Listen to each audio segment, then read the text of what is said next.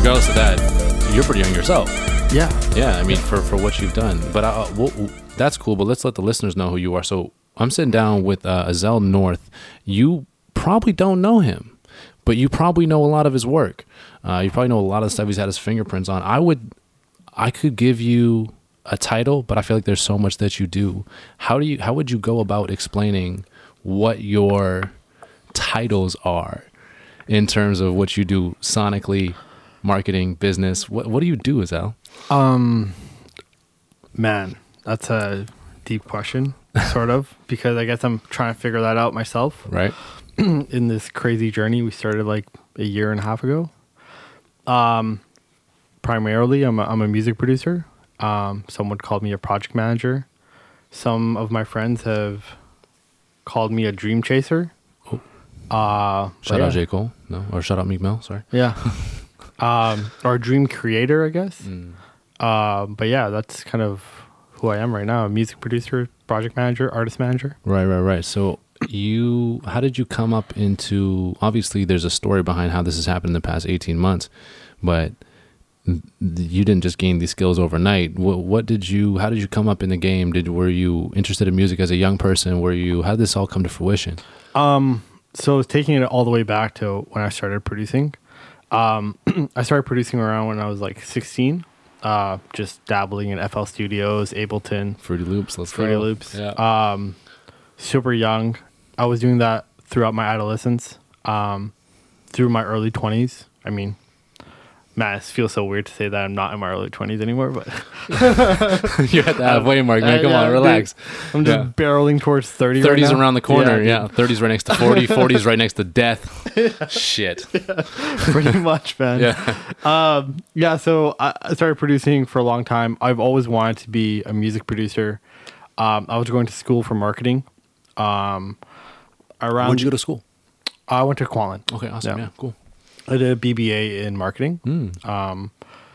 So around the ages of 24, 25, I actually started working in tech and marketing because I wasn't fully excited by what I was learning in school, which led to like me leaving school to go work and gain experience there. In the midst of working in marketing and tech, I had an epiphany around 25 that like, if I don't leave this shit now, so can we curse on this? Absolutely. Absolutely. Don't worry, kids, I'm sorry. Yeah. It's a cruel world out there. You should learn. No, I'm going to keep this PG. I wasn't passionate, or I wasn't not passionate, but I just realized you are where you spend your time. Absolutely. Like, regardless. Absolutely. So when I was 25, I was working like the corporate marketing gig, and I was like, I need to leave this immediately and utilize the skills I've learned between the ages of 16 and then 25, and whatever skill sets I've developed then, and just go all in into the skill sets that I am good at. Through your youth, through your young days, back when you were a young buck. Yes. I got you. Because I'm old now. obviously. Yeah. But that doesn't lead you to, you are behind a behemoth of an upcoming artist right now, and someone that's taken Vancouver by storm, someone that has actually gotten traction in this game that is extremely, extremely difficult to get traction in. Yeah. We spoke just before the podcast, there's 1,000,001 artists, rappers, MCs, groups, b-boy bands, whatever it is, graffiti artists that try to be the culture, and all of a sudden, if you really look behind it, you have your fingerprints on every little bit of what this group has been able to do. How did you get connected with Manila Grey, and how did you formulate that relationship? Have you guys known each other since you were so young? Your chemistry seems so well. How did this all come to fruition? We've been working for almost, I would say, like 7-8 years now. Oh God! We had a project together in the past that started when both Sullivan and Nico, the members of Manila Grey, were quite young. We worked on that project kind of like casually while I was still in school, and they were working other jobs at the time.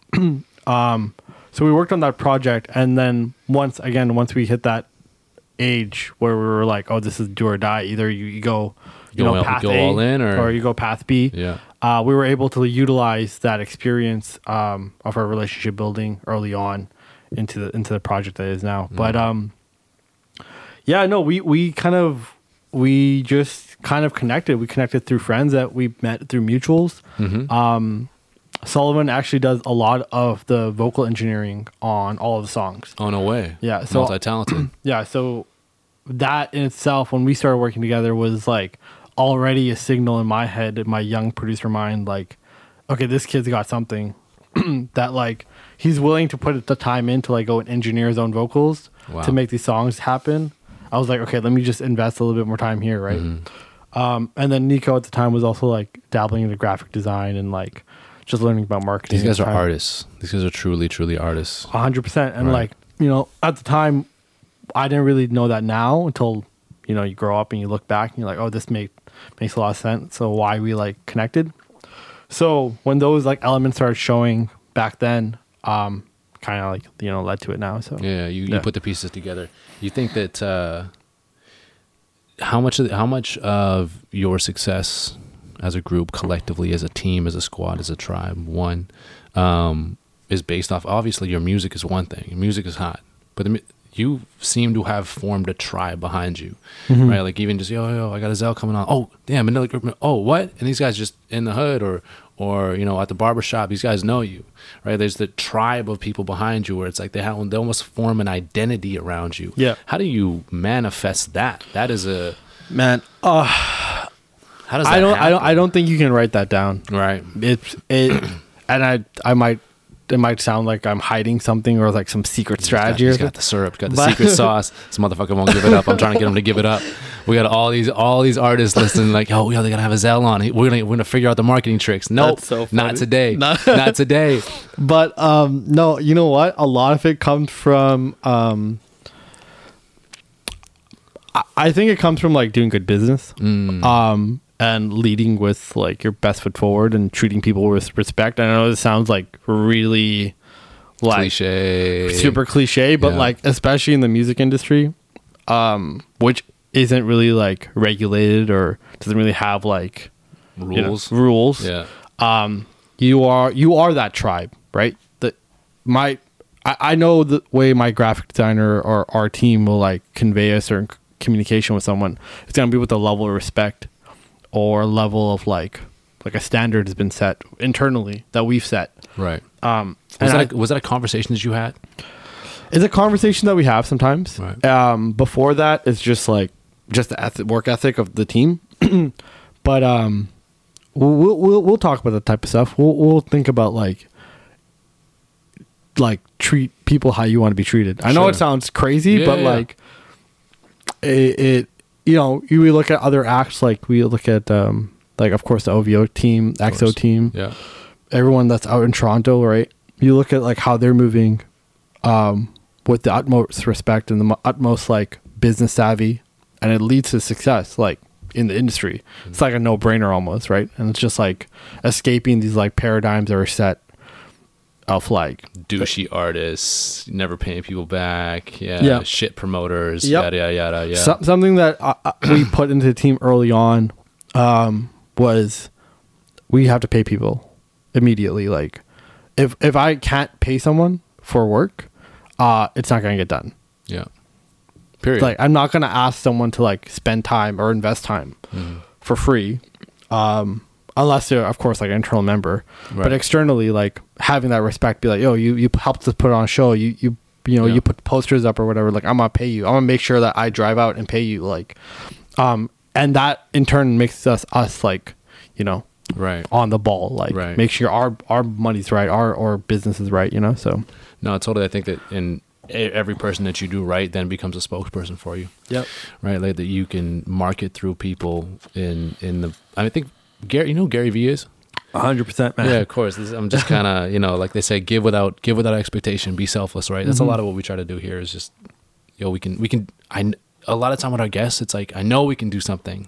I know there's a collaborative effort. I know that we can pull this person in, or we can pull that person in, and if we can make you an internal member, and if we truly invest the time, then we can elevate the community, and in turn, that community becomes your tribe, right? Yep. And that's, but there's this. I don't want to say false stereotype, because maybe it's a correct stereotype around, especially in Vancouver. I hate to I was down Vancouver on Yeah, this yeah. podcast, man. I swear to God, I always down That's down okay. Vancouver. That's okay. I mean, I'm from the island, right? So, but it's always like, you know, there's a city douchey aspect. Oh, yeah, I got 10,000 plays on SoundCloud. I don't got to talk to you now. Or I'm going to always keep, 5 unread DMs in my thing just to 100%. look like I'm popping or Yeah. whatever, right? Like it seems like it's a necessity to be on, right? So, I mean, hearing that you guys come through and that's part of your true philosophy as a team, super fucking refreshing. Yeah. Creatively, though, how did you... There is a million people trying to do a million different things, a million different ways in terms of brand and content. You guys found something that hit. How did you stumble upon your, for instance, maybe I'll say visual deck, where you have a certain color scheme, a certain vibe, a certain mood? Again, you spoke on OVO. They have, everything they do is oceanic. It's low end, right? Everything they do is underground Toronto. It has a feel distinct. I can touch it. I can feel it. I can buy it. Yep. Right. You've developed that exact same texture to your brand. How did that come to fruition? That is Sullivan's brainchild of it's his thought process on the Manila Grey brand, and where he sees where it needs to go and what his vision is really. We of course collaborated on it, but it's definitely his seed of an idea. And then Nico will step in with his ideas and book my co-manager. He'll come in. Strikes our graphic designer. Okay. It'll be a very collective process to building the actual brand deck or whatever. But like the initial step is always like, Sullivan will just come to call me one day and just be like, "Yo, this is the vision," and I'm like, "I don't know what this means, but let's explore it. Let's explore it, Yeah. you know what I mean?" And then you start adding in the pieces like on the music production or the graphic design perspective, and then you start building like the actual idea of what it is, right? Like, but a lot of that actually does start with Sullivan, like. Right. He's kind of the spark behind it all. Yeah. How much time does this take? Like really to dive deep into, I mean, I know you're going to say countless hours, right? But I'm talking about you are, I can tell just from my brief interactions with you, whether that's over text, here in a studio, you like things, you're an organizational guy. You understand, the power of organization, planning, and, proper preparation prevents poor performance. Yep. Shout out Leadership 12. Yep. No, for real. No, for real. But how do you get in the studio where it's like artistry is so, well, maybe it happens, maybe it doesn't. Business is completely the opposite way. Yep. How do those two worlds, do they collide? How do they collide? I would say I'm an artist that has understood business, but not the other way around. So I've led. Pause. Okay. If that makes any sense. Say that again. So I'm an artist, Right. by heart. Like my mind is like 100 places at once Right. at all times, but business and business acumen and understanding business will continue to allow that part of your life to flourish. Rather than a businessman that's trying to be The artsy. artist. Because I've talked to enough A&Rs and I've talked to enough people, and immediately I can know like if you're full of Shit. yeah. Yeah. Because like you don't know what you're talking about when it comes to like like the music or the creative. Like I think that's a God-given thing. Maybe it can be like learned, but that takes time. But sorry, what was your question again? No, it's all good. I think I'm trying to figure out how that business you're just speaking about and how people are full of shit. Azelle doesn't want to curse on here. I'll curse for you. Don't worry about it. How that works internally with the crew to build artistry and then meet deadlines, be there for shows, actually have projects out, have singles released at a certain date, right? How do those two work for you from your perspective as a management team? Man, okay, I can take you back to like the early days of Manila Grey, right? Okay. We dropped Paint the scene. single once in October 2016. I want to say like February, we dropped another single called Parking Lot. That's like October. Oh no, it was October, November, and then in January we dropped another single called Lined Up. You had the anime thing going. Yeah, we had the anime thing going early on. Those were the first 3 singles that we put out. Speaking of deadlines, Parking Lot and Lined Up were 2 records that we did early on, but we didn't finish them creatively. Like, we were still like mixing and mastering them to the point where we've set a deadline maybe like 4 hours before we're uploading it, Yeah.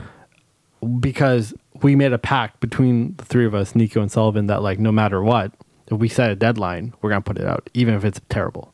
Wow. Even That's if a it's terrible. risk. Super risky. That's a risk. But we knew that like even at our lowest point as creatives, like getting stuff out there is more important than like, you know, than just having imaginations of like where your career is going to be, right? Right. Well put. Yeah. But that's where that like creative and business tackles. But you need to be on the same page as your artist to understand the importance of continuing to put out music or putting out content, and when deadlines need to be met. And another thing is, we realize that when you're an upcoming artist, you romanticize a lot about the industry. You think people at the top, certain artists, don't have any misses. But if you go sit and look at their catalog, right? There's a lot of misses. There's a lot of misses, man. Right. There's a lot of misses. I mean, like, you can go back and like listen to Prince and like Michael Jackson. Of course, like those guys were like on some other Yeah. level, It was also a different time. where those guys could actually spend a lot of time recording and experimenting, because there was budgets around there, and you could have a I mean, think about back in the day, you used to have 2 years, 3 years between albums or whatever. Like 100%. That would be atrocious now. Yep. That would be called a hiatus. That would you'd call it a comeback, right? Yep, 100%. And like you start dissecting the people that you want to be like, and you go listen to their catalog, and you're like, you only put out one single every year. Or not even that. You listen to it and you're like, wow, like 65% of this is terrible. Oh wow, it's like actually terrible music. Like, maybe not terrible, but like hits. It's just not. It's not what you have romanticized it to be, and then you realize that, and you're like, okay, well, someone's gotta enjoy this song that I don't even think is that good. True. I think Youth Water, which is like one of our breakout singles, like last year, like I didn't even like that song. Sorry. Like, but I mean, it grew on me. But initially, and we finished that record in like 4 hours. Yeah, so he played it for you in the studio, and you were like, nah. This is not it. But we had a deadline. The beat was done, and the record was done, and we're like, well, we got to put it out. Yeah, we rules made the are pact. rules. Rules are rules. Rules are rules. I get it, man. Did you take a page out of Russ's book at all? Was that, or did you guys just have similar philosophies? Because he's changed a lot of the game in terms of how artists approach content now. Man, you want a deep dive on the algorithm of Russ right now? Let's go. Hit me. I think SoundCloud as a business early on was kind of incentivizing artists to upload a lot. Right. Because it makes their platform more valuable. So for example, like if you look at BuzzFeed in like 2012, 13, Facebook just had hit video. I could be wrong with the dates. Don't quote me on this. It's a podcast, but man. Like, you don't have to be right. Facebook just had done video. BuzzFeed saw that as a business opportunity. They started uploading video content like crazy. They built a massive platform on it because the Facebook platform like rewarded a lot of uploads. Converse, like comparatively to like what Russ was doing, SoundCloud's algorithm was giving him more exposure because he's uploading constantly. So it wasn't so much like, oh, this is the path to like creating, how to build an artist, a fan base, and traction. It was literally because he was uploading, and every time he uploaded, like SoundCloud was like, oh, here's 100K reach. Next time, here's 200K reach. 300K reach, because he kept feeding the machine. Right. And they built the platform. Granted, his music was connecting too, right? So people were engaging with the content. There was an audience. There was an audience as well, right? Same thing with BuzzFeed, right? I'm not comparing Russ's music to BuzzFeed. No, of course not. Yeah. But yeah, the act of the ideology behind it. Yeah. I mean, I just remember back in the day, you go to SoundCloud. Back in the day, 2012. Yeah. Back in my day. Back when I was young buck out here. Pause. You go to SoundCloud rappers, because we don't even have. I don't know. Do we have SoundCloud rappers now? Do we? I don't know. I don't know. I'm not paying attention. No. My bad. In 2013, 2011, 2012, we had artists would put out their album. Yeah. Number one song would get 10,000 hits. Mm-hmm. All right. Number two song would get 5,000 hits. By the time you get down to the number 8 song, you're looking at like, 900 or whatever, right? And so I remember listening to him in an interview. He was like, well, I just realized that albums were trash, so let me just put out a single all the time. And then when I've been a fan of you guys for a bit, actually. When Time Zones came out, when did that come out? That was October 2017. Yeah, so about a little over a year ago. Yeah. That's for me listening. I was like, oh, they hit. Pause, but that's not where I was going. I was going to where when I was looking back at you guys, when I started to really get into it, I was like, oh, there's a single there. Oh, there's a single there. They're going with a certain type of branding, and now they're crafting their sound. I was like, but then I would have expected more content, but I was like, well, they didn't go with the mass content, the Gary Vee thing, right? Quantity over quality, not necessarily that sense, but they still went with quality pieces, but more than a lot of artists are doing. And another thing too is a lot of artists, local artists, no names, no need to even have any names, but from a branding perspective, now there's been so many rebrands. So many people go through so many rebrands. Yep. This person now calls themselves that, and they delete all of their old music. Yep. I look at your visual pieces, your digital content, your music videos. You seem extremely polished. Like, sure, your digital presentation is one thing, but I'm talking about creatively. It seems as if you've honed in on what and who you are and how you want to portray that, which is even a little bit dark in times, right? There's obviously you have a certain sound that, would you portray it as dark? It can be. It can be. I mean, the sentence we've used to describe Manila Grey is dark tropical sound. Yeah, see, yeah. Like literally, like I think I have a deck somewhere that says dark tropical sound vibes or something. Yeah, tight. I mean, I get that too, but you also have gone really far in that.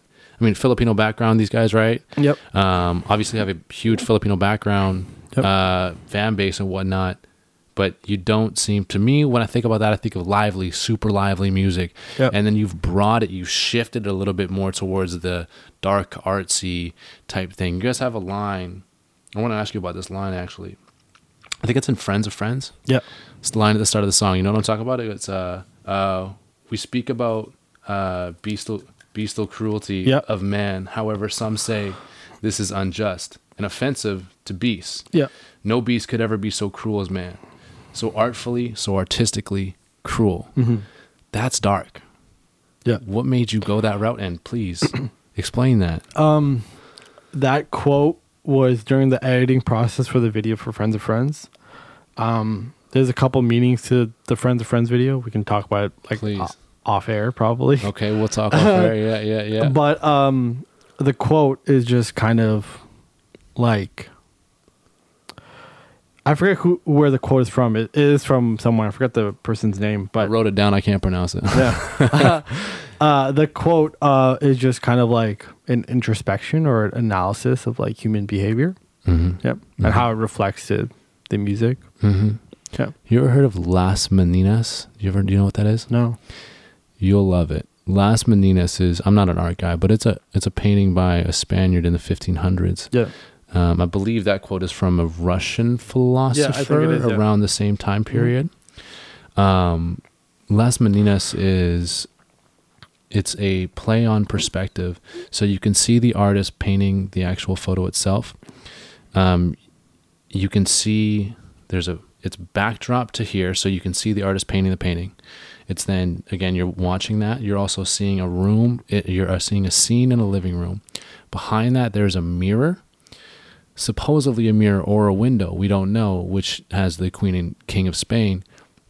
And then there's also supposedly a door, which I'd have to take the actual image and throw it up on the screen here. Don't worry, we'll get that soon. But it essentially, it takes into perspective who is looking at this photo, this painting, how is the mirror looking at this, and it essentially just plays on itself continuously. It's like when you shine a mirror on a mirror, and it just goes back and back and back and back and back.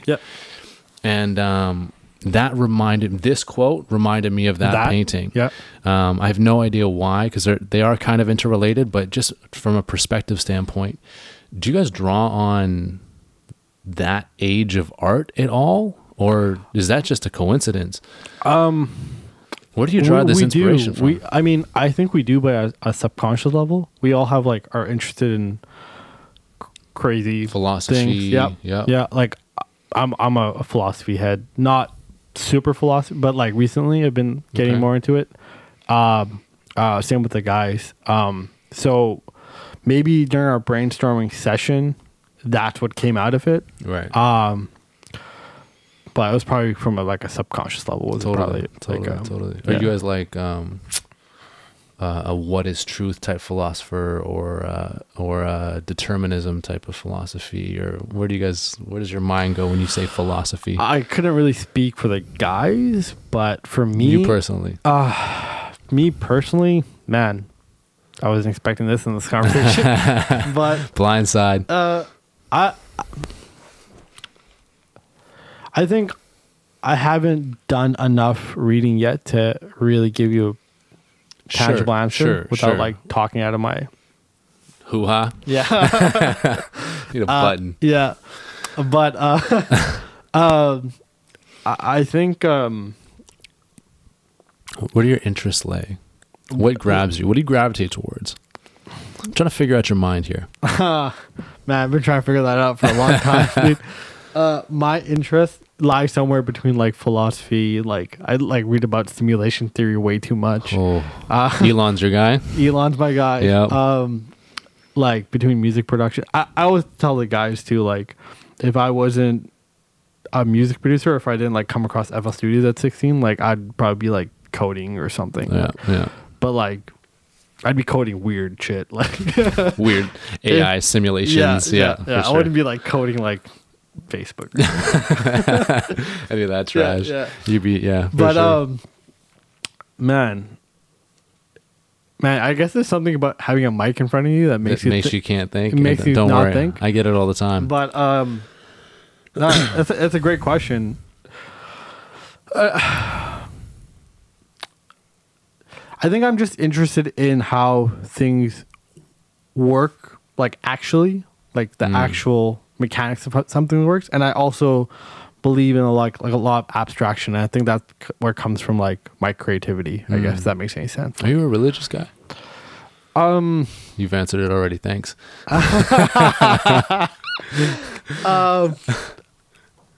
Yes. Cool. Yeah. How would you define that? I allow religion to help me navigate life. Beautiful. Yeah. That's a beautiful, beautiful thing. But I do not let it control how I make decisions about my life. Because there's too many parallels between religions for them to be like all knowing. Mm-hmm. That might be blasphemous, but No, not at all. I think that there's a lot of things in. I'm not religious either. I'd say I'm spiritual. So my answer would be similar to yours, probably.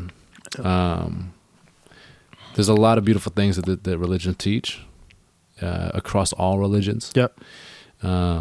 Many are similar. To me, I have a weird perspective. I think that, for instance, when someone says Christianity, I have weird affiliations with that. So if someone was to say Germany in the 1930s, what would you think? Or Germany in the 1940s, what would you think, right? Exactly.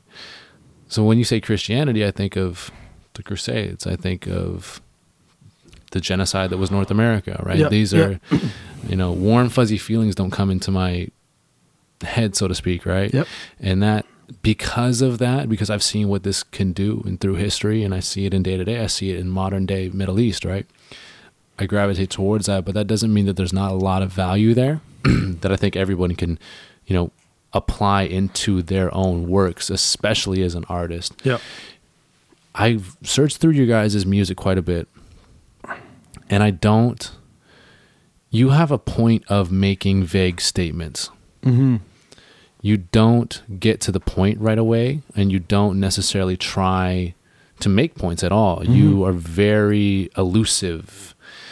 How is that just their style of writing? Is that something you've talked about, or how does this grow, right? From their perspective, I would say I think that's just how they like to write, how they like to get people to think. Mm-hmm. For example, the Friends of Friends music video, Please. right? Like, I'm not gonna explain I'm gonna see how much I can get out of you right I'm now. not gonna explain it now, but like, Yeah. like There is, if you watch it, Yeah. there's something to be taken away, like at a very deep level. I'm There's so something. curious. Yeah. I'm gonna ask you off mic. Yeah, for sure. Okay. But yeah, like, you know, for them, I'm not really sure. There was a point actually as a producer, and this is a tip to all producers, that when we were making music, I stopped asking them to change lyrics Oh.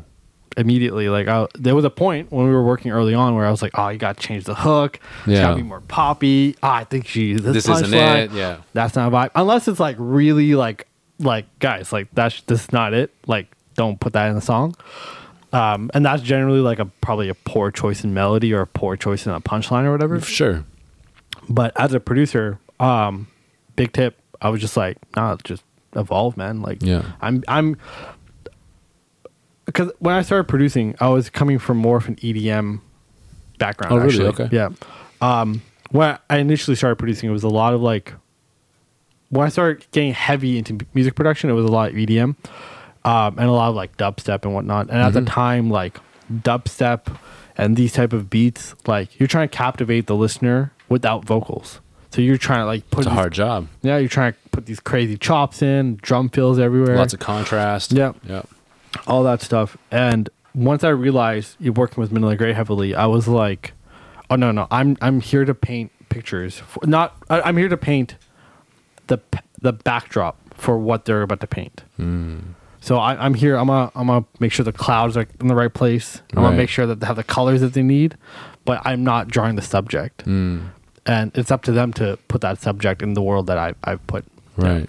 What's your producing method then in terms of how are they, do you go full scale, draw that canvas, put the clouds where you want to put them, put the trees where you want to put them, and then just bring them in completely separately and say, go? Or is it more of a collaborative effort where you're all kind of there? Does it vary? How do you approach producing when you're producing for a specific artist? Like, I don't know, excuse me if I'm wrong, but do you necessarily produce for a large array of artists where you're sending a lot of beat packs out or stuff like that? I haven't actually dived into producing for other artists right now. Maybe it's something I'll do in 2019 coming up, but I've actually just been focusing solely on the Manila Grey project for the last while. It's working. Yeah. So, but the process for Manila Grey in terms of beats, it actually starts with very, very, very skeleton beats. So like drum kits or no, just like the beat might be like a minute long with one synth and like a snare. And I'll send it to the guys and they'll immediately tell me like, oh, this has something or it doesn't. And if it has something, then they'll put like a verse on it and then send it back. And I'm like, okay, well, I got a verse here. Like, let me see where they're going with this, right? Yeah. And I'll send a version back to them. And the beat's like 2 minutes long. Right. And they have like a hook written. Now they give me that. And they stem out like the vocals because Sullivan does the vocal engineering. He sends me that back and I work on it some more.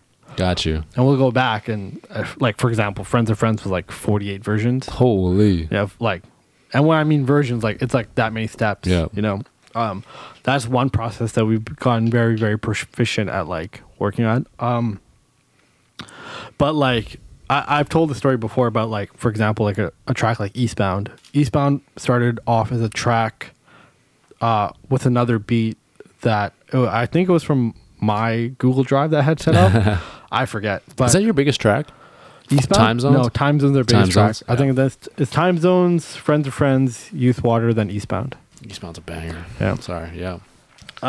But Eastbound started off as a track. Sullivan had written a verse to it.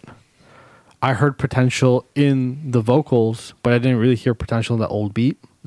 I then ended up composing new chords to the new vocals or to the old vocals. Right. Yeah. I sent that to Sullivan and Nico and they're like, well, we don't even like the original vocals that we did. So they took that out and they wrote to the new. It's completely beat. new. It's a completely new song. Yeah. Yeah. So like that was one process that we like came across and like we try to review. Yeah. Not your traditional, okay, yeah, this is my beat. Go ahead. Here's the verse. Here's the chorus. Maybe there's a bridge in there, but probably not. Yeah. It's a very collaborative process. Honestly, like those records, Eastbound, Time Zones, Youth Water, Friends of Friends, which like you could say pretty much changed our life in some way. Yeah. It's crazy. When I left my job, we had none of those. Crazy. Yeah. That's so a leap. January 2017, I think I made the beat for Time Zones before an accounting final. No way. Yeah. The original beat, the V1, like I was about to write an accounting final, and I ended up making that beat. You're not still in school. No. Okay. Yeah. I might be going back, but right now, like, don't worry about it, man. I'm gonna drop out too. It's all good. It's all love. It was like, like I'm trying to actually do things with my life. So maybe at some point, yeah. Yeah. So. Yeah. Okay, I got you. But yeah, So there's a lot. Like, sometimes I tell that to my parents about like not having any of those songs, and they're like, "What were you thinking?" Yeah. And I was like, I have no idea. I was like, there's no way I'm working like. Yeah. Yeah. You're like, there's no way I can go to work and come home and go to work and come home and go to work and come home. Yep. Yeah. And I was like, I need to be, and we took a leap of faith there. So no. Totally. You say you might be like, oh, I don't know what I was thinking, but can you go back to? Would you say you don't know your mindset, or do you? What was your thought when you're like, okay, because somewhere in your head you were like, oh, I could leave this shit. Yeah, I could. Yeah. And then for most people, that's where that thought stops. Yeah. Right. It goes back to like, and maybe there's like a philosophy term for this, but like, it goes back to like. Actually, there's probably no philosophy term for this. This is just literally like, like you're gonna spend 8 hours a day somewhere that you don't want to be. Yeah. And it's not gonna like. The mathematics do not add up here, like ever. Like people always say, like get up early or like work after. It's like no. Like when you're employed, they don't have you for 8 hours. They have you for 12. They have you for 13, and not even 13. They have you for 13 and the weekend. Mentally, it's like if you want to excel at something. If I wanted to excel at a job, I'd be like, I'm gonna go full fledged, become the best at the job. I'm working weekends. I'm figuring like I'm going to the water cooler parties. Like I'm trying to meet everyone, every network, anywhere to hone my skills. But if I'm not doing that, like they just own me for like weekly. They own your thoughts. Like you wake up and you're thinking about like I got Cindy needs an email. Like fucking Cindy. Cindy was on my dick last week on Monday because I came in late. Oh my god! I hope Cindy was on work here. No. She was like, "Oh my god, Cindy, no, Cindy, you were great." Yeah. No. There's no Cindy involved, but like I don't think people think about that a lot. And I'm for better or worse, I'm a slippery slope type of guy. Okay. Meaning that like. One day you're emailing Cindy on a Saturday to like do this. 10 years later, you're divorced and you hate your life, dude. Like it's that simple. I've done the mathematics. I'm seeing it. Like it's there. Yeah, like it exists. What I mean? It's like, and also like I started reading a lot about other people's lives. Like I'm sure you've heard of this. Like you are the equivalent of like the five closest people around you, right? In Surrey, aside from my incredibly hardworking parents, right, and a couple choice friends, and of course like the Once Collective, there's not really like mentorship. Like it's not like we live like in the city that like Stanford's at, and like homie is like a master's degree holder, right, like he's telling you like, yo, this is, I mean, you hear about even Evan Spiegel like making Snapchat at 21. You're like. It's not like he just woke up like in Missouri and made Snapchat. It's like, no, he had like his parenting, his schooling, his experiences, his mentorship around him, his tribe like around him, like embedded him to make a company like Snapchat. Yeah. Same thing like with Facebook. So back to the mentors thing, like I started finding mentors. Right. But not like calling them up. Hey, like, be my mentor. I'm not trying to waste their time. I'm trying to find everything about you online. I'm trying to figure out what you process. For example, if anyone doesn't know who Tim Ferriss is, great guy. He's probably creating the craziest database of information ever made. And I say that because like he's bringing in millionaires onto his podcast, and like the questions he asks are like, "What do you have for breakfast? What do you do when you're overwhelmed?" Like real questions like. It might sound odd to say like, what do you eat for breakfast is a real question, but like it actually is. Back to the slippery slope mindset. Like you know, No, I know. But go. Yeah, you're please eating go. the wrong thing. Yeah. You're divorced. Like it's over. You're eating like, you know. Oh man, no. I mean, listen. I can't. I'm looking at you like you're crazy, but I'm looking at you like you're crazy because I relate to it. So like. Early on, one of the first podcasts we did here, I was like, man, I won't be friends with you if you step on the heels of your shoe. Interesting. What do you mean by that? Right? So I'm a slippery slope guy too. If you step on the heels of your shoe, you're undisciplined, you're lazy, you lack motivation, right? You're stepping on the heels of your shoe, I see you homeless. This is a stupid assumption in many cases, right? But it's the same way where, you know, you sent Cindy an email on Monday and on Thursday she's on your dick. You know what I'm saying? I'm just like, right? God. Yeah. Or you send Cindy an email on Thursday and by 10 years down the line, you're married. Yeah, PG version. Kev, director, cut that out. Just kidding. Keep that in. But I hear what you're saying where it's like there's a lot of different ways you can go about it. And you are who you surround yourself. So if you eat a Big Mac or eat a breakfast egg McMuffin for breakfast, that'll lead you down a certain path. So what you're saying is everything matters. Everything matters. How you carry yourself, how you drink do you drink water? Are you constantly addicted to your phone? How do you treat your parents? How do you treat your friends? How do you treat the janitor? How do you write? How do you et cetera, right? I couldn't agree more because like you said earlier, let me just connect those two in there with the founder of Snapchat. Excuse me, what's his name? Even Spiegel. Okay. Spiegel? I'm not sure. I don't know. It's podcast. By doing a podcast, you get a license to mess things up. Yeah. Right? That was the entirety of his life coming together in one way or another. The things that didn't matter and the things that did to come and create this, you know, absolutely revolutionary thing that is Snapchat, right? Have you read Malcolm Gladwell, Outliers? Because you just reference it a lot. I don't know. Yeah, it's so funny. People have highly recommended that book. I actually have it ordered on Amazon. It's actually coming in. A lot of people have said like I'm operating on that, so I'm excited to read it. You just defined it without reading it. Oh, word. So he studies a group of people. You'll know because you'll read the book. But essentially, there's no one determinant of what makes people successful or unsuccessful, and however you want to define those terms, whether that be athletically or through wealth accumulation or whatever it may be, emotionally successful. There's a multitude of things in which can get you to whatever heights you're trying to attain.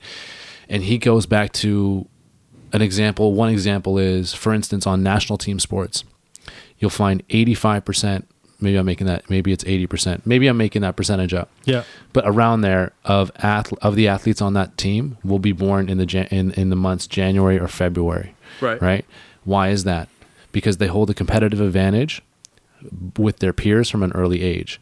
So all of a sudden, you're 6 months or 8 months more developed than your peer who's 4 years old. 6 months or 8 months of development at that time is absolutely monumental. You then get grouped in the elite category. You then get moving and progressing with everyone in that elite category, right? And that's just very simple. To your point of, he has a thing, stepping on the shoes is not the example, but in the way you hold yourself, every little bit, every little essence of your being will contribute to whatever your moment is, right? Opportunity plus preparedness equals success, right? It's probably something you've heard many times. That explains a lot. What it doesn't explain is the tribe that you've built. So the Ones Collective. How, where, why, who. This is a tribe. This is something behind your brand. This is a huge part of your success from the outside looking in. I have nothing to do with this. From the outside looking in, I think, wow, that is a movement. That's not an artist. That is a movement. There's a very, there's many artists that are just an artist. Your collective group of people is not that. Tell me how it wasn't not stepping on your shoes. It wasn't eating your vegetables in the morning, right? How did that become a thing? That becomes a thing when you realize that the friends that you've selected over the years are very like-minded, and none of us want to work regular jobs. I'd like to keep it blunt with you, but a lot of that also just comes from, like I said, like slippery slope comes up again. Like, are you going to pick the right friend? Dun, dun, dun, dun. Hey man, people don't like to talk about it, but it's a real thing, and you pick people that you want to be around you that are going to elevate you and make you the best version of you, and that is pretty much the Once Collective. So Right. yeah, Right. Well, who came up with the name?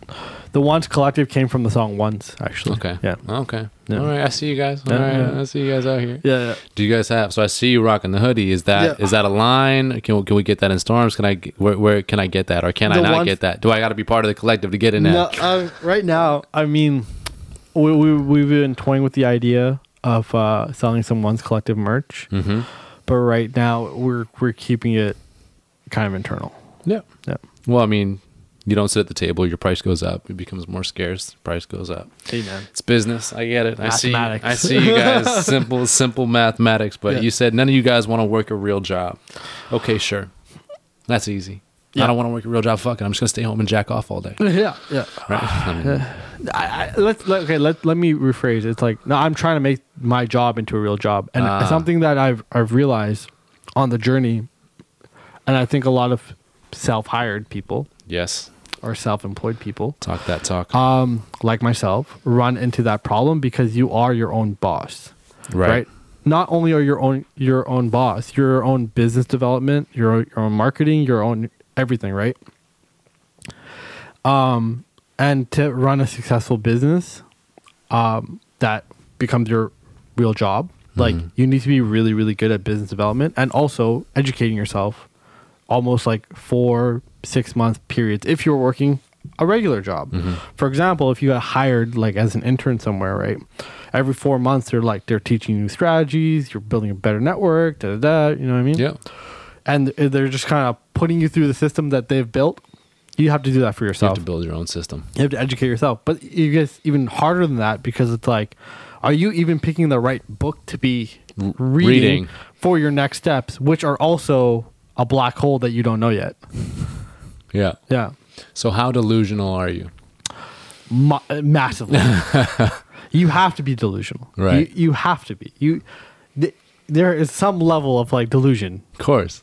in what you're doing. Do you think you're still delusional? Like, obviously, you had to be. January 1st, 2017, you had to be delusional. No doubt about it. You had to be. There's no way you looked at this logically and thought, that's a good move. I don't think I was delusional because as a producer, as a music producer, I knew I'd always have a career Sure. to produce music. So there was enough chips on my table. Like, I would say 67% was like, okay, you know what? It's good. The rest is like straight up delusion. I'm not going to lie to you. Like, Yeah. it's like, you know what I mean? But But are you still that level of delusion now? no. Because you've hit.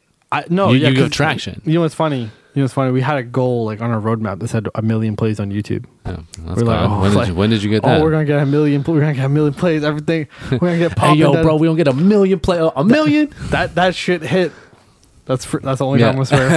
If we hit 1 million, the next day I'm talking to my homies like, I guess we're building the next roadmap Yeah. because no one else is coming to do it. Nope. You know what I mean? Like, there's no one else. Like, Yeah. unless we prove value to like an external investor or like Sure. figure something out like at a higher level. Yeah.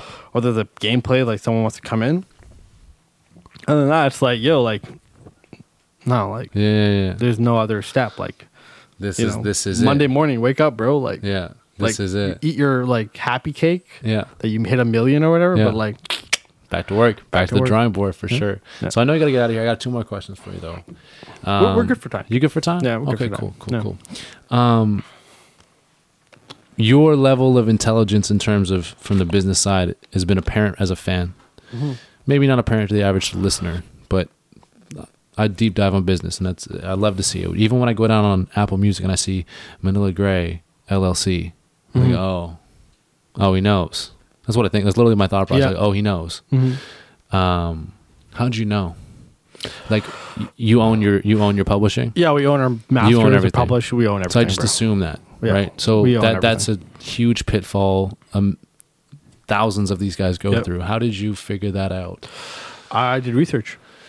I research mentors, like actual mentors, Mhm. right? you read a lot, you understand the business aspect, and you understand that at the end of the day, the music industry is still the music industry, right? Like, for example, earlier in the conversation, you're talking about the rapper who has like 5 unread DMs, right? Right. Like, congratulations, you got like 5 customers that you just told to fuck off. Yeah.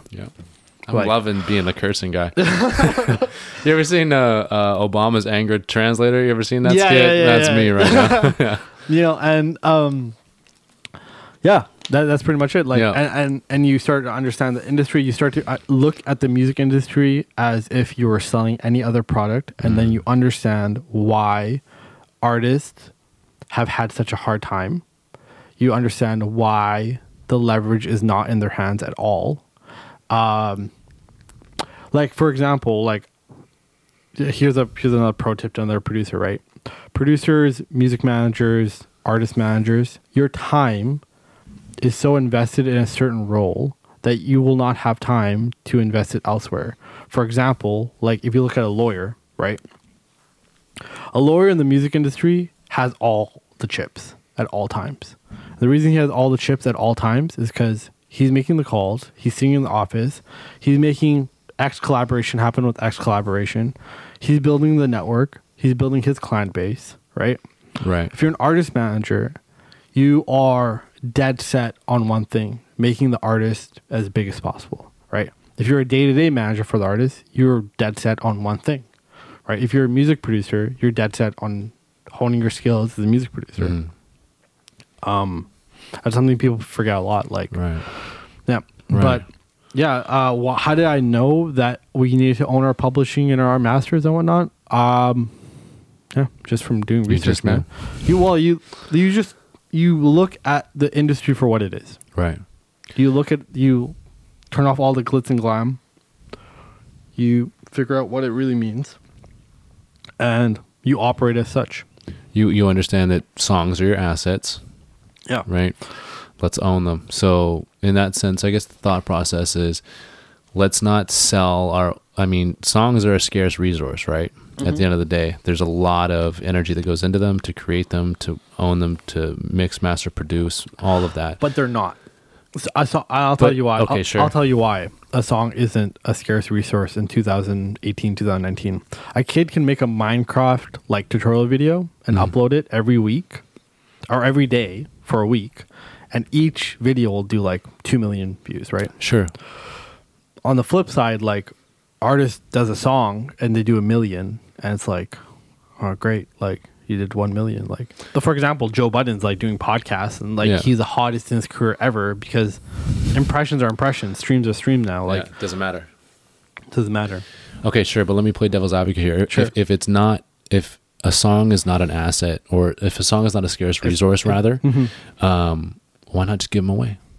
Why not just say, People do give them away. Well, no, I know. I'm saying you're not charging for your songs, right? But to record companies, why don't you just give them away to X record label? I'm sure you guys have had conversations, right? We have. We've talked about giving our current catalog away. It's worth, I'm sure it's worth a solid figure, whatever that figure may be. But, you calculate what that figure is. Okay. And you figure out, like, okay, well, X song will do X amount in publishing, and maybe for the next 10 years or whatever. And if we still own 50% of it, like, maybe an upfront cash injection is actually worth it. Right. Do you guys see yourself having part of your catalog, I don't want to say leased, published, or license, excuse me. Yeah, thank you. Yeah. I mean, the last 3 records that we actually put out was in partnership with the label. But we got the deal terms exactly how we wanted them. Right. Yeah. Right. How did you gain that leverage as an artist to have deal Business terms? acumen. Okay, sure. Yeah. And I'll say that why, because like, you need to know what you're bringing. You're bringing a master recording for yourself that you've developed, that you made the recording cost of, right? And all you have to do is, in English, in plain English, convey the value that you're bringing to the label. Right. Because the label is also operating on that as well. They're not going to give you the best deal. In no aspect of life is anyone going to sit and negotiate your side for you. Yeah. So you negotiate the side for you, and you usually understand the deal points that you have, right? So for example, like you own the master recording, but you guys can have the sync license, you guys can have this portion of the publishing, but we want this and this and this, and it can only be for X amount of years. Right. How much do the guys understand that side of the business? A lot. Yeah. Actually. Seems like you guys are very holistic. Because when for example, I never wanted to be an artist manager. I always wanted to be a music producer. So So you fucked up. Why is that? Well, look at you now. No, I don't think I am. People would say I have the hottest sound in Vancouver right now. I would be one of those people that would say that. Yes. Yeah, there you go. So I guess. But according to your younger self. Yeah, to my younger self. Yeah, in a way. But with my team internally, I'm actually incredibly open. So I'm helping them negotiate better deal rates with me. Because I have no desire for, I don't have I have a higher desire to see my friends succeed than to have the short-term financial gain of making sure I'm getting like 5% on Month Buddy. Well, the bag in 10 years will be insurmountable. It'll be for everyone. It'll be crazy. So it doesn't matter. Yeah, people don't know or don't care how much you know until they know how much you care, right?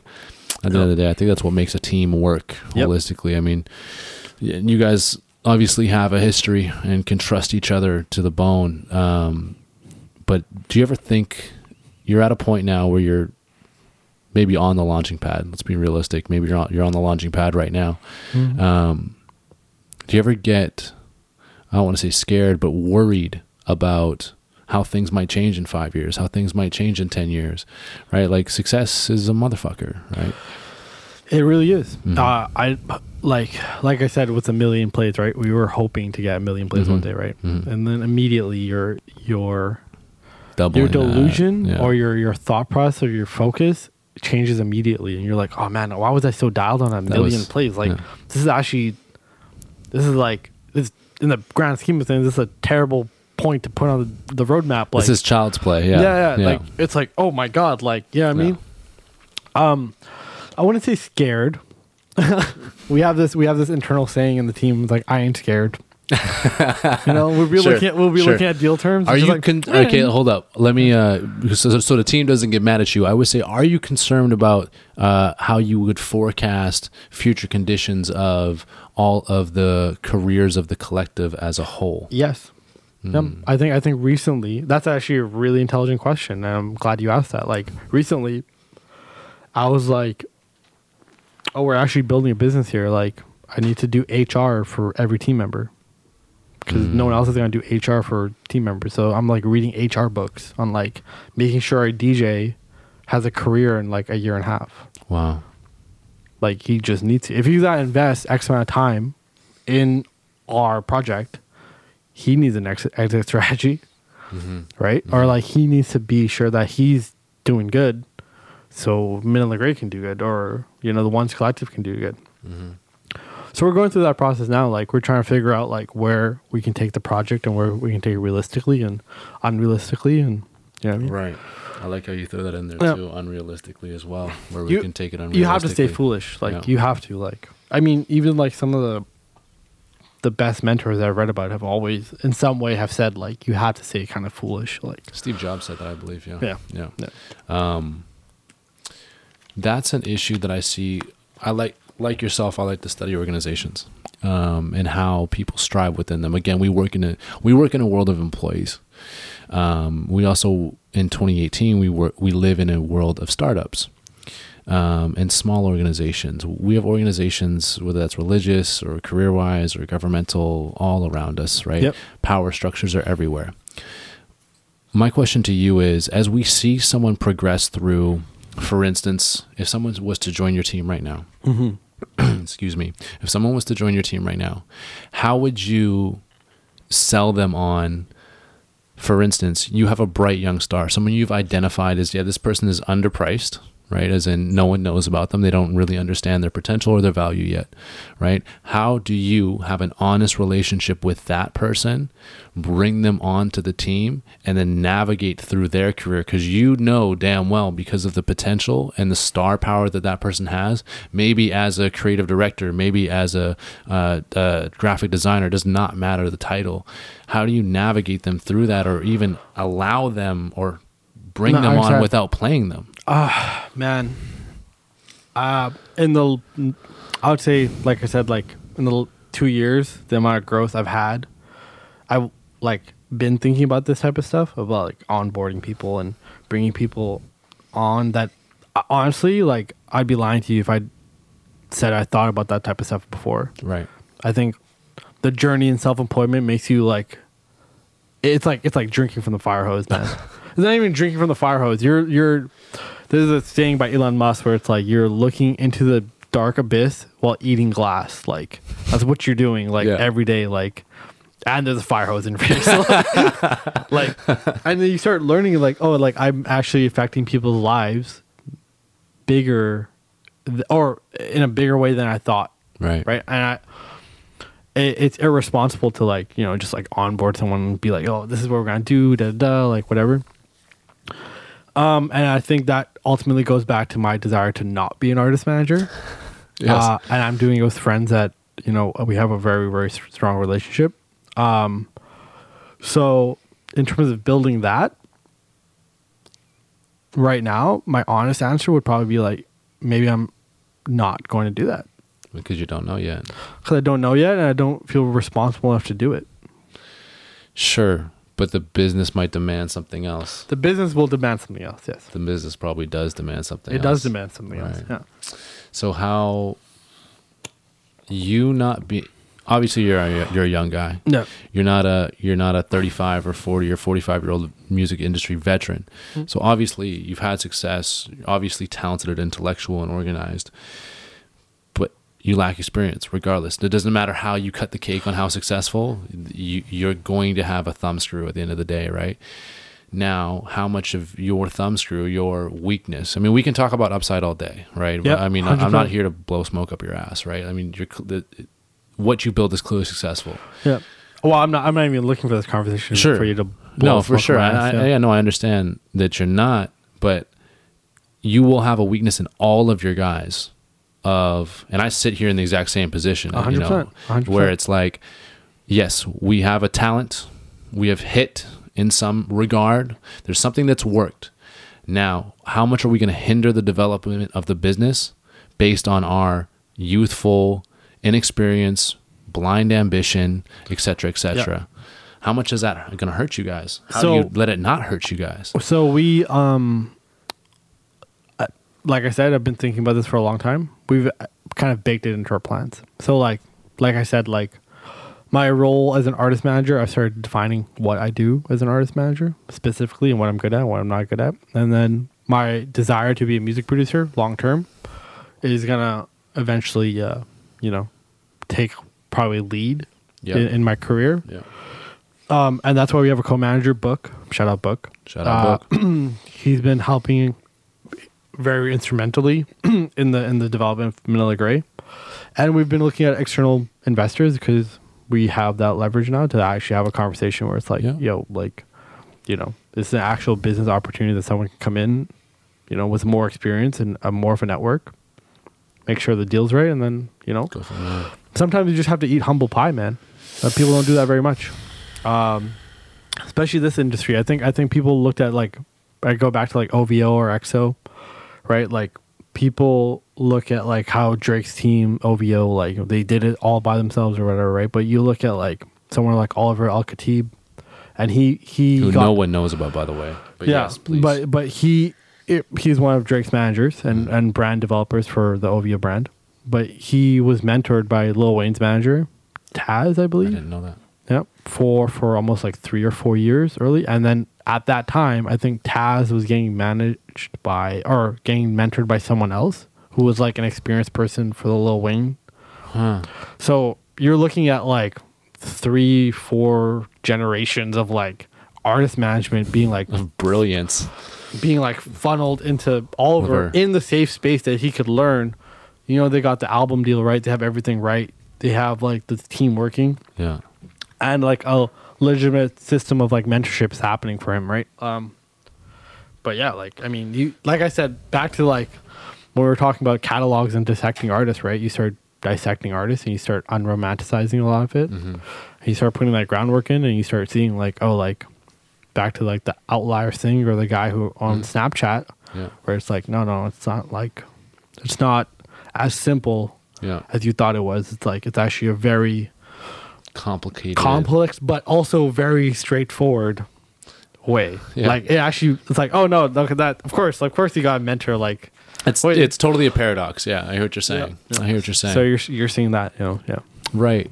But I think let me divert a little bit here. I think that back to the question a little bit, where you say you eat some humble pie. That's how you get past it at all times, man. Sure, you try to stay humble every day you wake up, but at the end of the day, I feel as if, especially in an industry like yourself, an industry that you're in, it's such an exploitative industry. There's people looking to exploit you at every corner, everywhere you go.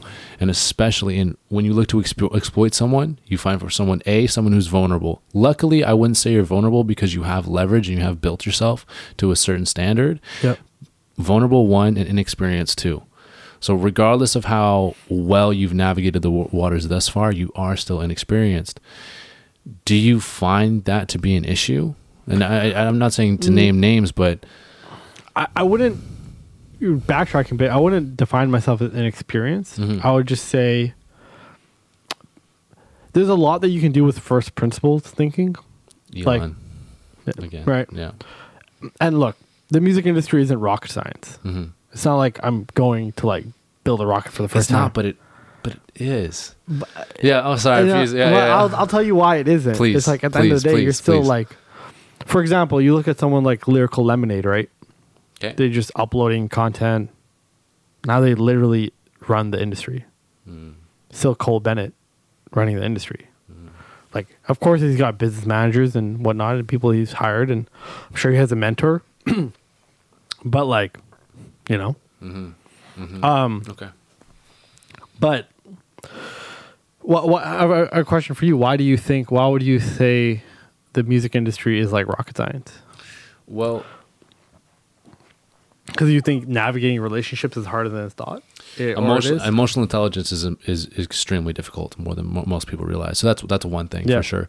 But I think it's not straightforward like it. I'm the wrong person to say this, but I'll say it anyways because that's how ignorant I am. The music industry is not the same as it was in the 60s, 70s, and 80s. 100%. Right? I mean, in the early 2000s, people thought this shit was dying. And maybe it has to some regard. Maybe it's also blossomed in a regard. But how is it rocket science? I think there's so many angles to attack when you look at promotion, marketing, branding, sound, feel, texture to your group, business acumen. I mean, the level of knowledge that you're required to have in order to be successful, and not only for you to have right now, but for you to continue to have and grow. Like you said earlier, betting on yourself, it's like going into a black hole, or you used am I even studying the right book for what we're trying to accomplish, right? Those pressures are so complex. You work perfectly for it because you have a million things on your mind all the time and can craft them well and navigate them well. But that's why I say it is rocket science, because I'm sure, especially in a man in your position, that you're attacking this job, this project of Manila Grey in 10,000 different ways at the same time, right? And that... But like, here you go. It's still not rocket science. It's still not like... I've never built a rocket. No, I know, but like, I'm just going to say like someone like Elon Musk built a rocket that goes to space and then lands back vertically, like perfectly. Like, bro, like I don't care how many publishing books I'm reading. It doesn't matter like how much business acumen I have to study or what relationship. Like, it's still not rocket science, and it's still not brain surgery. Like, I would be like blowing smoke up my ass and being like, oh, like, you know, it's I wouldn't say what I do is easy. That's definitely not easy. But I wouldn't say it's as hard as like doing like heart surgery on someone. Okay. Or I'd hope that people are holding themselves up to the standard that I've given them. But like, but no, I think you make some really great points. I mean, even like we were saying about like, you know, after we hit 1 million views on time zones, we were like, oh, what are the next steps? Like, we got to figure that out, you know? Yeah, there's no roadmap at all. Nope. Totally. So you touched on something very quickly. You said, at the end of the day, I need to find, I'm paraphrasing, I don't know what you said, but you said something along the lines of, I need to find out what I am really, truly good at and hone in on that. Yeah. You don't subscribe. So for instance, I have an athletic background. So when we get in the gym with a basketball player, we say, all right, we're going to attack your weaknesses. Very rarely do we say, let's double on your strengths. Right. And obviously you can't draw direct parallels there. Do you think about that at all in terms of let's double up on my strengths, or, hey, there's some holes here, I need to plug them? I think it depends.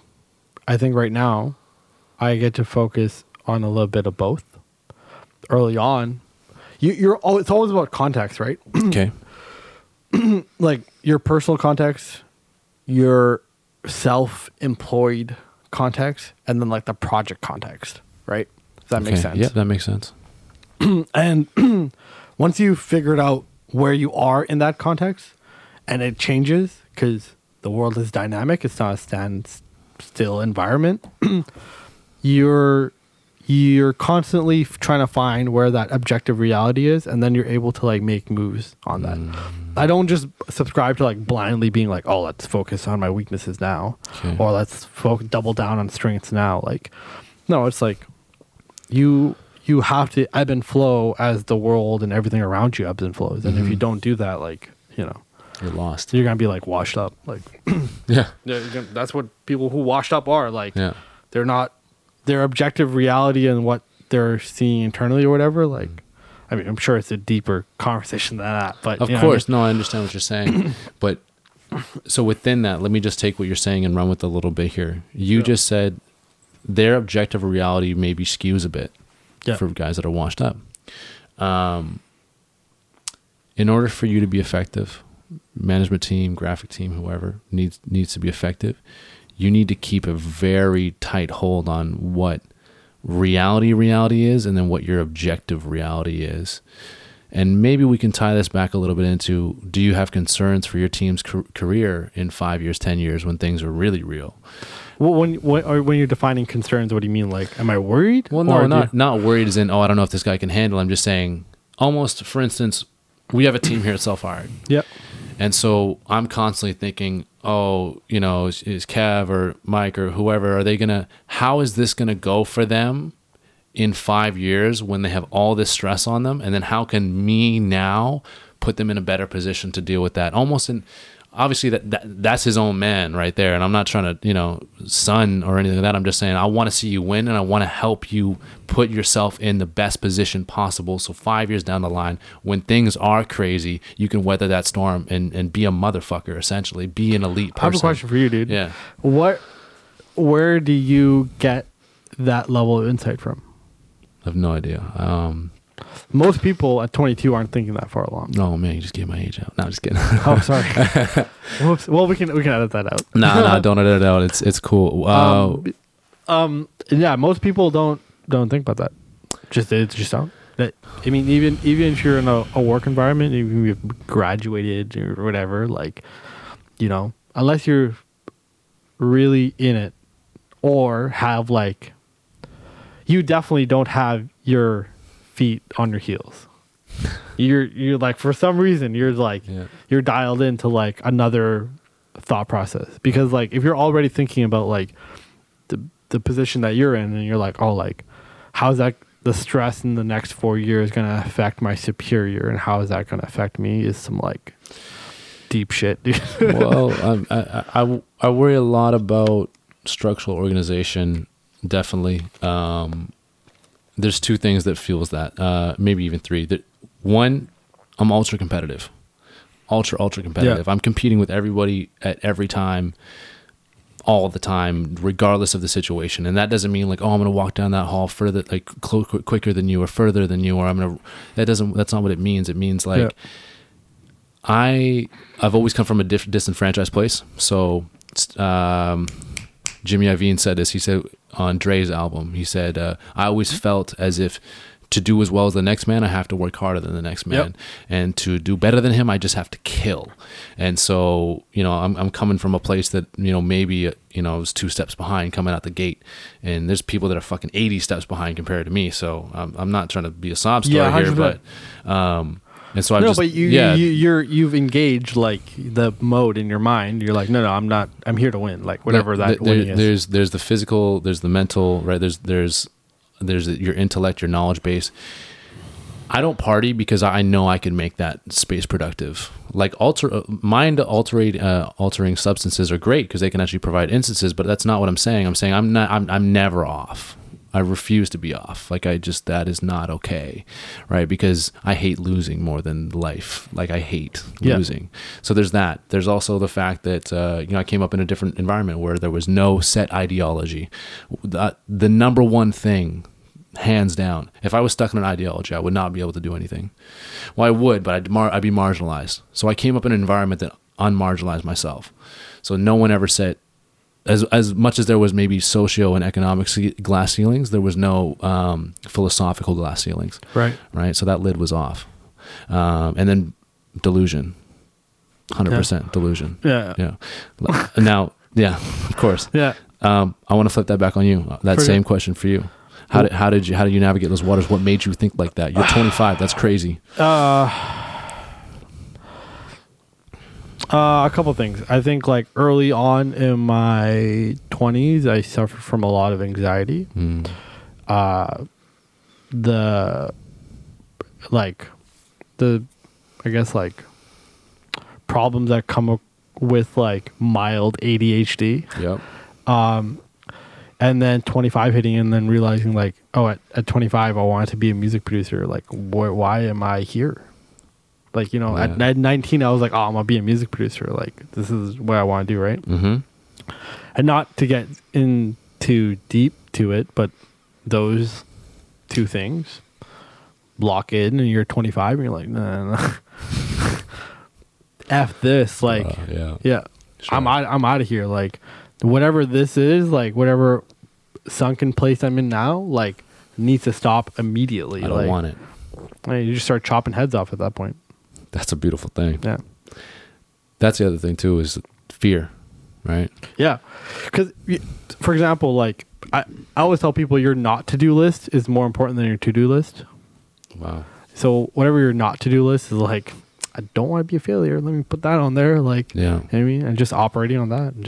And then you start putting your not to-do list together and you're like, you start navigating the reality of your life way faster. Wow. Yeah. Wow. So you said it's almost as if you're setting presets, you're building, you want to go back to producing for a second, you're building your canvas, and I don't want this to be in my canvas, I don't want this to be in my canvas, I don't want this to be in my canvas. And based on the process of elimination, I can start to craft out what I want my life to be. Yep. What got us to this question originally was, how do you foresee, and I'm really, really curious about this because obviously this is something you'll have to deal with, you think about, and you can articulate about how can we in general as the public or people within organizations similar to ourselves put our, say, superiors or our peers or people within our own organizational structure, how do we prepare them or help them from a place not of ego, not as in like, oh, let me son you, like it's just like, no, how can I help you 4-5 years down the line? Man, shout out to my mother for making me very emotionally intelligent. Yes. Not your dad? My dad taught me hard work. Beautiful. My dad taught me like, doesn't matter, man. Shit's like, it's gotta get done, Yeah.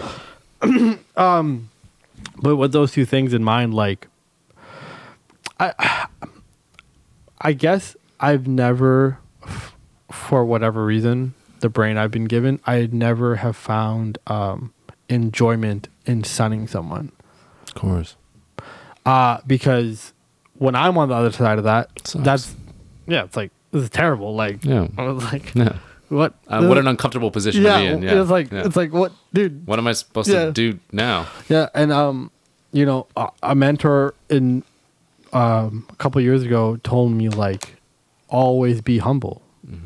Like when I started operating on being humble, and man, I don't want to use humble because like it has like bad connotation. Like it means like you're not confident or whatever, and like Yeah. so maybe not humble, but like ask the question. Like think of all the things that you don't know how to do. It's like there's so much stuff.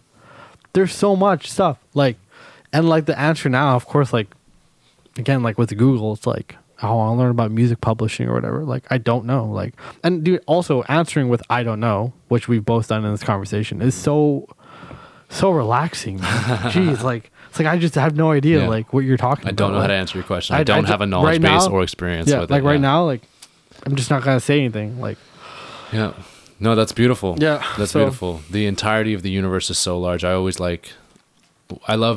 getting into religious and meaning of life and philosophy and all that stuff. But I always end it with, listen, I've been on this earth for 2 decades, right? Man has been trying to figure this out for, 2 millennium, right? Like, and you could argue that you've been on this earth like conscious for like what 10, 11?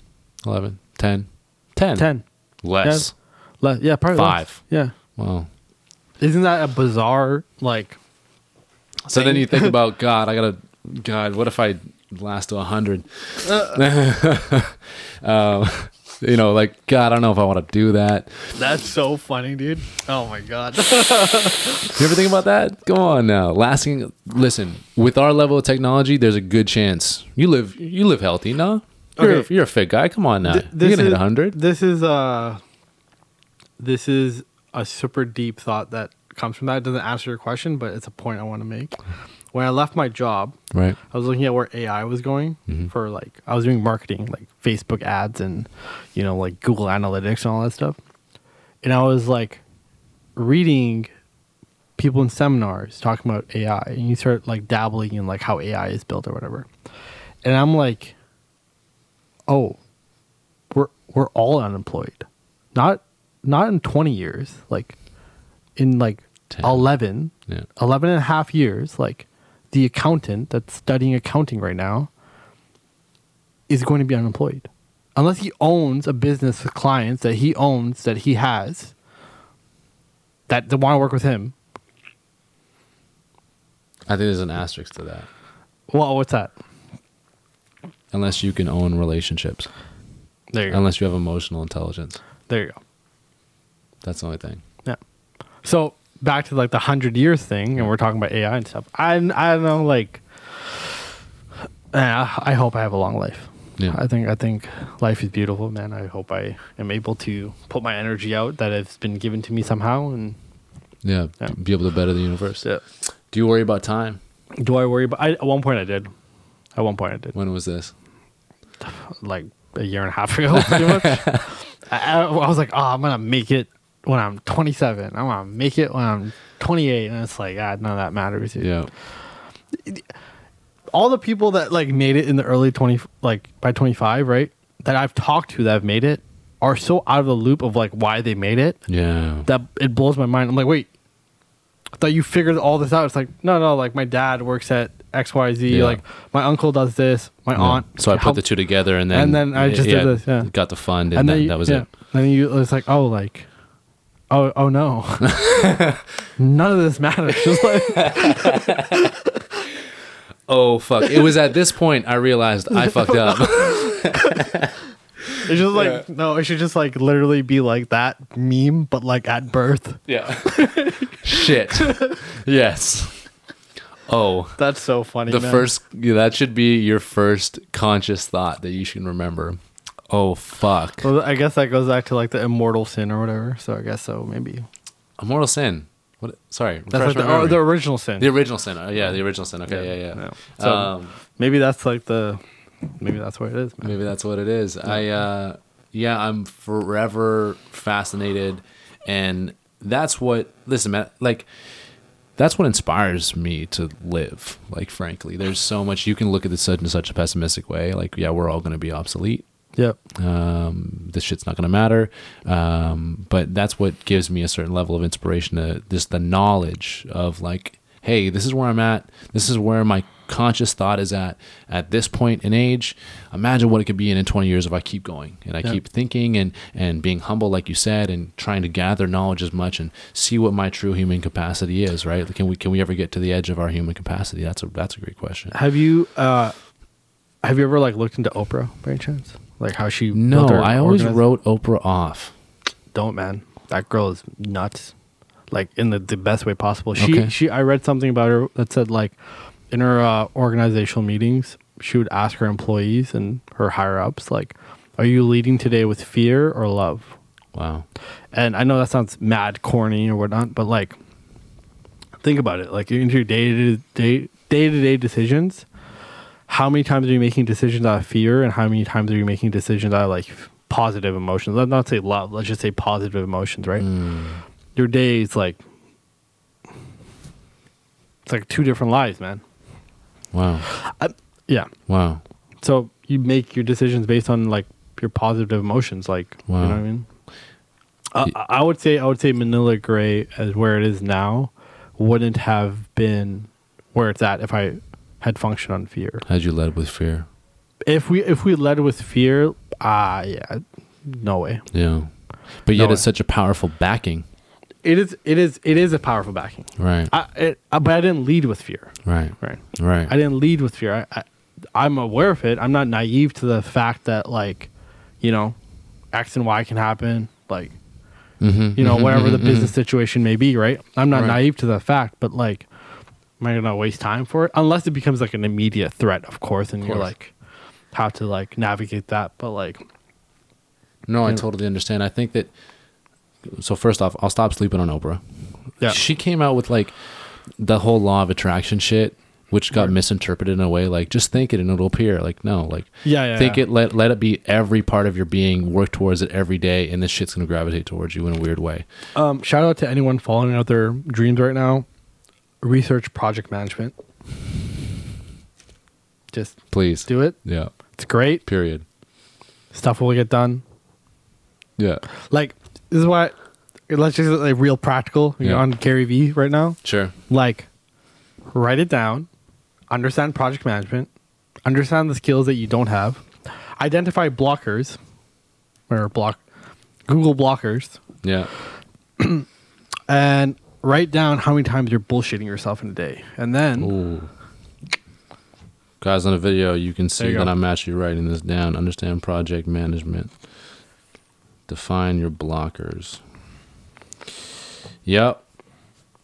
See, People are gonna read that. They're not gonna know what it means, but like someone's gonna read that and be like, oh, that was the That's what that That was. was the sauce. Yeah. and like I can even, you know, as you say that, I can kind of, there's thoughts that go in my mind, but I don't even truly understand it, right? So yeah, fucking write it down, go a deep dive on it, right? For sure. To go back to what you just said though, with Oprah, I think that I looked at that in a different way. So I always say, what are my weaknesses? How do we, like I tried to point out to you, or I tried to get you to elaborate a little bit on the inexperienced side.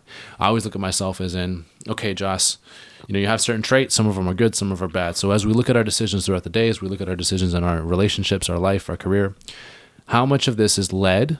You said fear, hate, or fear or love, excuse me.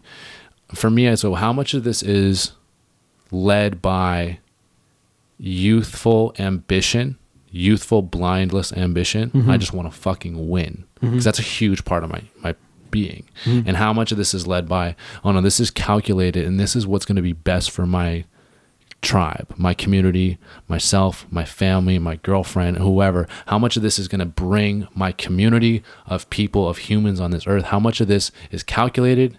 That's essentially my love. How much of this is out of hate? But hate, I don't know if that's the right word for that. It's just like blindless ambition. How much of this is blindless ambition? How much of this is calculation? And it constantly strays, constantly move back and forth. I'm big on the books. Robert Greene, 48 Laws of Power. 100%. You read it?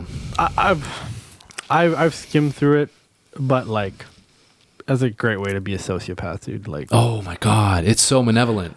is you know what's crazy about it? It's like it's not it's a human writing that. It's not like some being that wrote it, and then you have people operating on it. Yeah. Like it's scripture, Yeah, which you should probably think about too before doing something. yeah. And yeah, man, I have a lot of qualms with that. Me too. But, That's the same. but- That's the same qualm I have with the Bible. Sorry, but 50th Law of Power, that's where I was going with that. which is a book with Robert Greene and 50 50 Cent. Cent. Read, Did 50 write any of that book?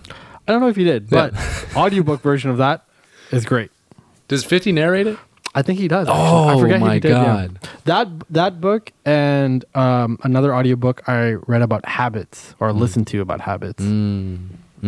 Yeah, so that's where I was going with that. Is the 48 Laws of Power is great. A little malevolent. I take that. I think I take every bit of that with a grain of salt. Like I read it all the time, but I'm always like, okay, how is this skewed? What was the perspective this is written from? Yada yada yada. Now the because I'm a huge fan of 50 Cent. Like that was like one of the first. It was Dre, and then it was 50. Yeah. When I was a kid, and so that's like the first way I got into this. So I always like really watched 50 through his entire career and been a fan. So it was like, okay, I kind of understand where this is coming from a little bit. Yeah. Robert, obviously not so much. But in that, he says that book is about fear. It's about fearlessness and how you can use it for listeners that don't know, how you can use it to drive you, pull you, disarm situations, own in corporate rooms or, manage relationships or whatever. So, for instance, a young guy like me reads that book and it's like, oh, I'm going to smash everything. I'm just going to smash everything that lives. Period. Done. Over. Mm-hmm. Life doesn't really work like that though. No. Right. Someone told me once, it's like when you're younger and you come across these swords, like these tidbits, like these weapons, right? And you realize really quickly, and I'm glad that you're self-aware enough to realize that, like, you can't use it right away because, you don't want to be a sociopath, and life doesn't work that way, and, you can't just utilize swords in every relationship that you have, like, there's a lot of tact that also comes with it, sort of ever evolving thing, But to read that and then to find like the guy who isn't self-aware enough that's utilizing that, also very important. Beautiful. To know. Yeah, because then you're like, okay, like, or Robert, chill it. You ever seen a picture of that guy? It's like, oh, Robert man. Greene? Yeah. No. I did a little research on it. Anyways, so I'll wrap up in saying For sure, man. Wow, what a conversation. Yeah, that was Oh, crazy. I that thought was we were going wild. to talk about music production. all Yeah, day, my but bad. This just happens. it just- I want to tie it back though, because I am deeply interested in that. And so you say you don't just want to take these swords and run with them and poke them in everybody you're with, but at the same time, it's important to have them. It's important to continue to grab them. very important. What do you think is missing in your sheath right now? Is there a spot where like I really need to work on that? For a man in your position, I think that's an interesting proposition. For the last like year and a half, we've been super, super focused. I've been super focused on the project, and you were talking about like weaknesses and stuff. I've been finally focusing on myself. So that's like a sword. I'm It's a tough one. yeah. It's a tough So, one. but what I mean by that, I just mean just like overall health, Mhm. like eating right. Mental well-being. Yeah, like scheduling like off times Yeah. instead of being on all the time. Yeah, because I don't believe in the. I used to believe in the don't ever stop working, grinding never dies. All the mottos everyone puts out. It's like that's a bunch of whatever. Like, just if you, like I said, like in 2017, I was like, oh, I'm doing 12-hour days. No one can beat me. I'm the best producer. I'm gonna manage everything, right? And maybe that's what it took to get to where we're at now, or whatever. But then I also look back. It's like, well, if I just like worked Monday to Friday, actually between like 8 a.m. and like 6 p.m. and took a break, I'd probably get the same amount of work done. Like, Right. So, Okay, what's next? What's next for the team? What's the next stepping stone? If you were to look at everybody in your team and say, okay, we gotta level up. What does leveling up look like for you now, tangibly? like actual points. Actual points. We've done enough of the philosophical. Next year, if we can get a platinum record, that'd be crazy. Mhm. If not platinum, gold. Mhm. We're definitely gonna do a tour. Mhm. The tour is probably gonna be like, man, I don't want to say anything right now, but Sure. like I'll definitely do a tour. Definitely hit Southeast Asia, Beautiful. the United States, Canada. Yeah. Definitely do a world tour. Definitely an album coming. Please. Yeah. God. People have been like, Jesus. we're actually in the mode for that. So the album is sounding great. Okay. The album's coming. Yeah. Okay. I like it. World tour, platinum plaque. Yeah. It's modest. And an album, man. Like, And an that's what I album. want. And an album. Yeah. Piece of Maybe, artistry. maybe a team placed in LA or something, and then That'd be pretty cool. Yeah. That'd be pretty cool. Azelle, man, hey, I took a lot of your time. I Yeah. really appreciate you No, I sitting appreciate down. it, dude. Hey man, my that's hands what's are up. mad clammy right now, but It's all good. That's how it gets like when we Yeah. be sitting down for the time warp that whatever this Yeah. was. So I appreciate you coming by. I know the listeners are just gonna eat this one alive. Yeah. And I can't wait to have you guys back on when you've achieved these things you put out, because I don't think anybody has any doubts. So I appreciate you, man. I appreciate your time. appreciate that, dude. Thanks, guys. That's a wrap.